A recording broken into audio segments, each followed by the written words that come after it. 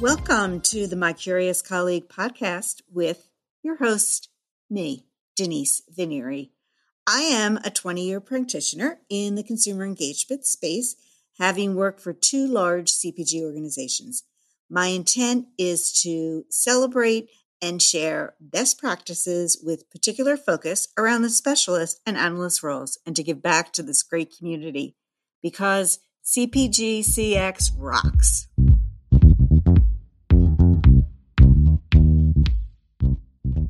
New product launches, they are the lifeblood of a brand.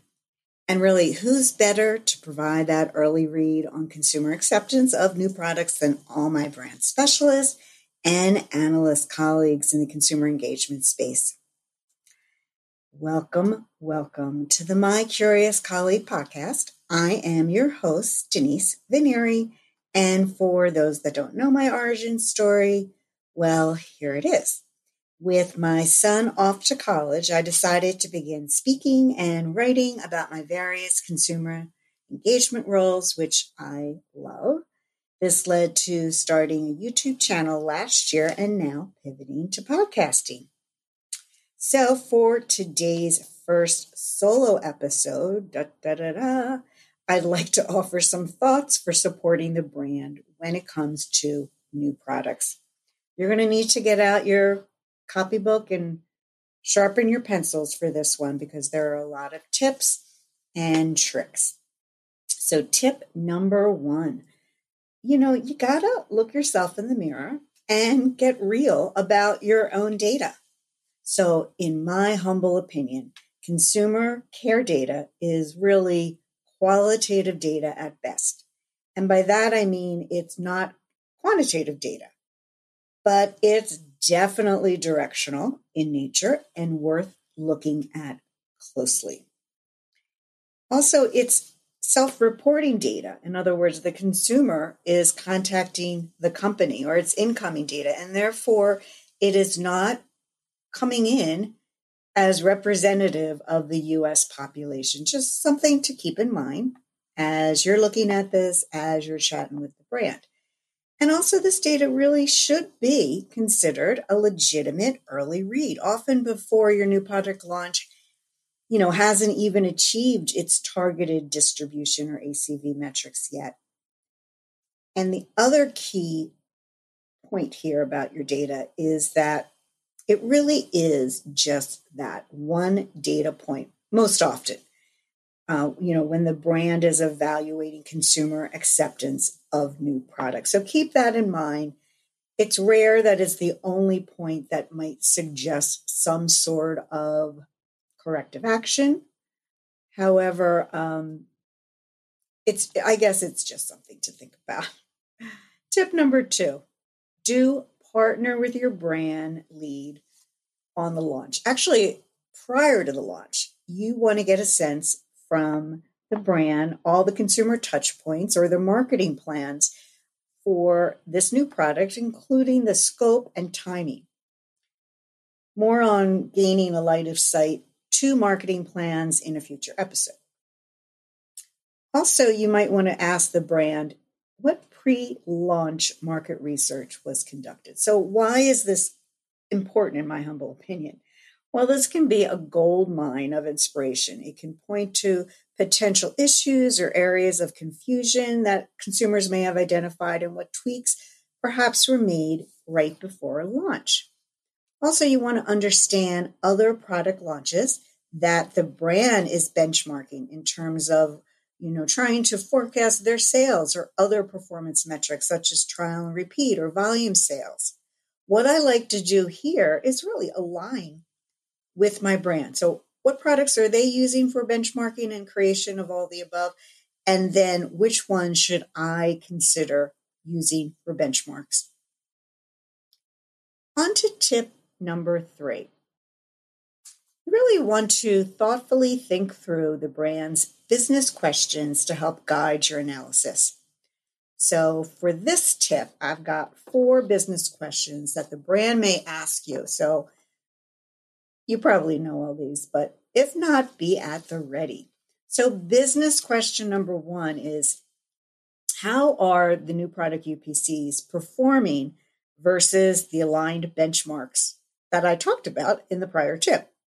So really, at some point, you're going to have to line up the metrics for both of these launches, the new product launch and the one that you're benchmarking, really agnostic of months and dates, but instead line them up in comparison as month 1, month 2, month 3, etc. Business question number 2 they might ask is, well, which UPCs are the winners across my launch? So really what you're looking at is you're looking at a product launch versus itself across the UPCs, looking for winners. So which UPCs appear to have the greatest consumer acceptance? Business question number 3. How is that launch acceptance doing versus an internal created metric of your consumer care data? So this could be a straight up internal average that you've created, maybe by type of product or packaging format or division, or perhaps you're able to employ statistical analysis and employ some high and low levels that can be established when you're reviewing the data. Business question, that is number 4, and this is my last business question. How is the launch performance versus an industry benchmark? So perhaps you're lucky enough to be part of an industry group that sponsors a study to develop these types of benchmarks. If so, go for it. All right. Now back to the tips. I've got 2 more tips for you. Tip number 4. Always be thinking about how you can add value to the analysis. So, what else can your data provide about this new product's launch? So one of the things I like to look at is which channel of contact is coming in. By channels, I mean, are the consumers contacting you via the good old phone channels or more sexier digital channels such as social media or text messages, for example? Brands often go into new product launches with assumptions based on either data that they have or development of their positioning. And it's often interesting to compare and contrast those assumptions with the channels your consumers are actually using to contact the company via the consumer care team. And it really puts the feedback in much better context for them. Another way to add value is to share perhaps demographics such as age range of the consumer or perhaps their level of perceived confidence in the kitchen, say if you're launching a food product that requires some level of preparation.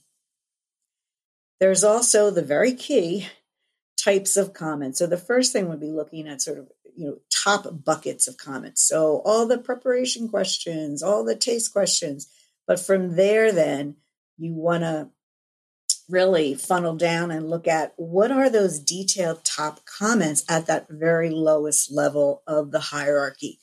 Here you're looking for deep insights that you can take back to a product developer or perhaps your cooking instruction folks to understand further.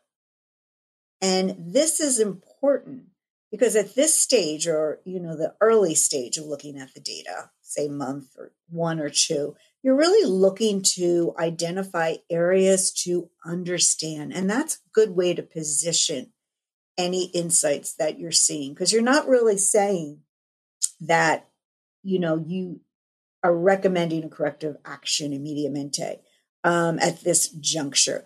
I have found, though, in food and beverage consumer product companies that once you get to month 3 or 4, the consumer acceptance generally is what it is, and you get to see some of the nuances of what consumers are thinking at that data point, or that cumulative data point, I should say. This then brings me to another really great way to add value, and that is to get to that bench top quickly. And that, I believe, is maybe like a research and development phrase, but I've heard it used along the way. And in this fast-paced CPG world with consumer behaviors shifting all the time, you want to be nimble and able to move, evaluate, and decide with your partners. So perhaps you get the key folks around the benchtop and compare your products. Maybe it's made at different times or via alternate cooking methods, such as oven versus microwave, say, for example, and see where the discussion goes from there. Be sure to bring your early read of the consumer data as well to reference and share out. Perhaps from that, you'll be asked to continue tracking the comments closely, or maybe the team might start exploring tweaks to some aspect of the product to be at the ready in the event that this way forward could increase consumer acceptance. Everyone has worked so hard on launching new products, so it's exciting to be a part of this process. If you've learned even a kernel of an idea or was inspired by this episode, please consider rating and reviewing the podcast and maybe even tell one of your colleagues to listen in. And also be sure to share out the hashtag CPGCX because CPGCX really and truly rocks. You have been listening to the My Curious Colleague podcast with Denise Vinieri. Thank you for your time.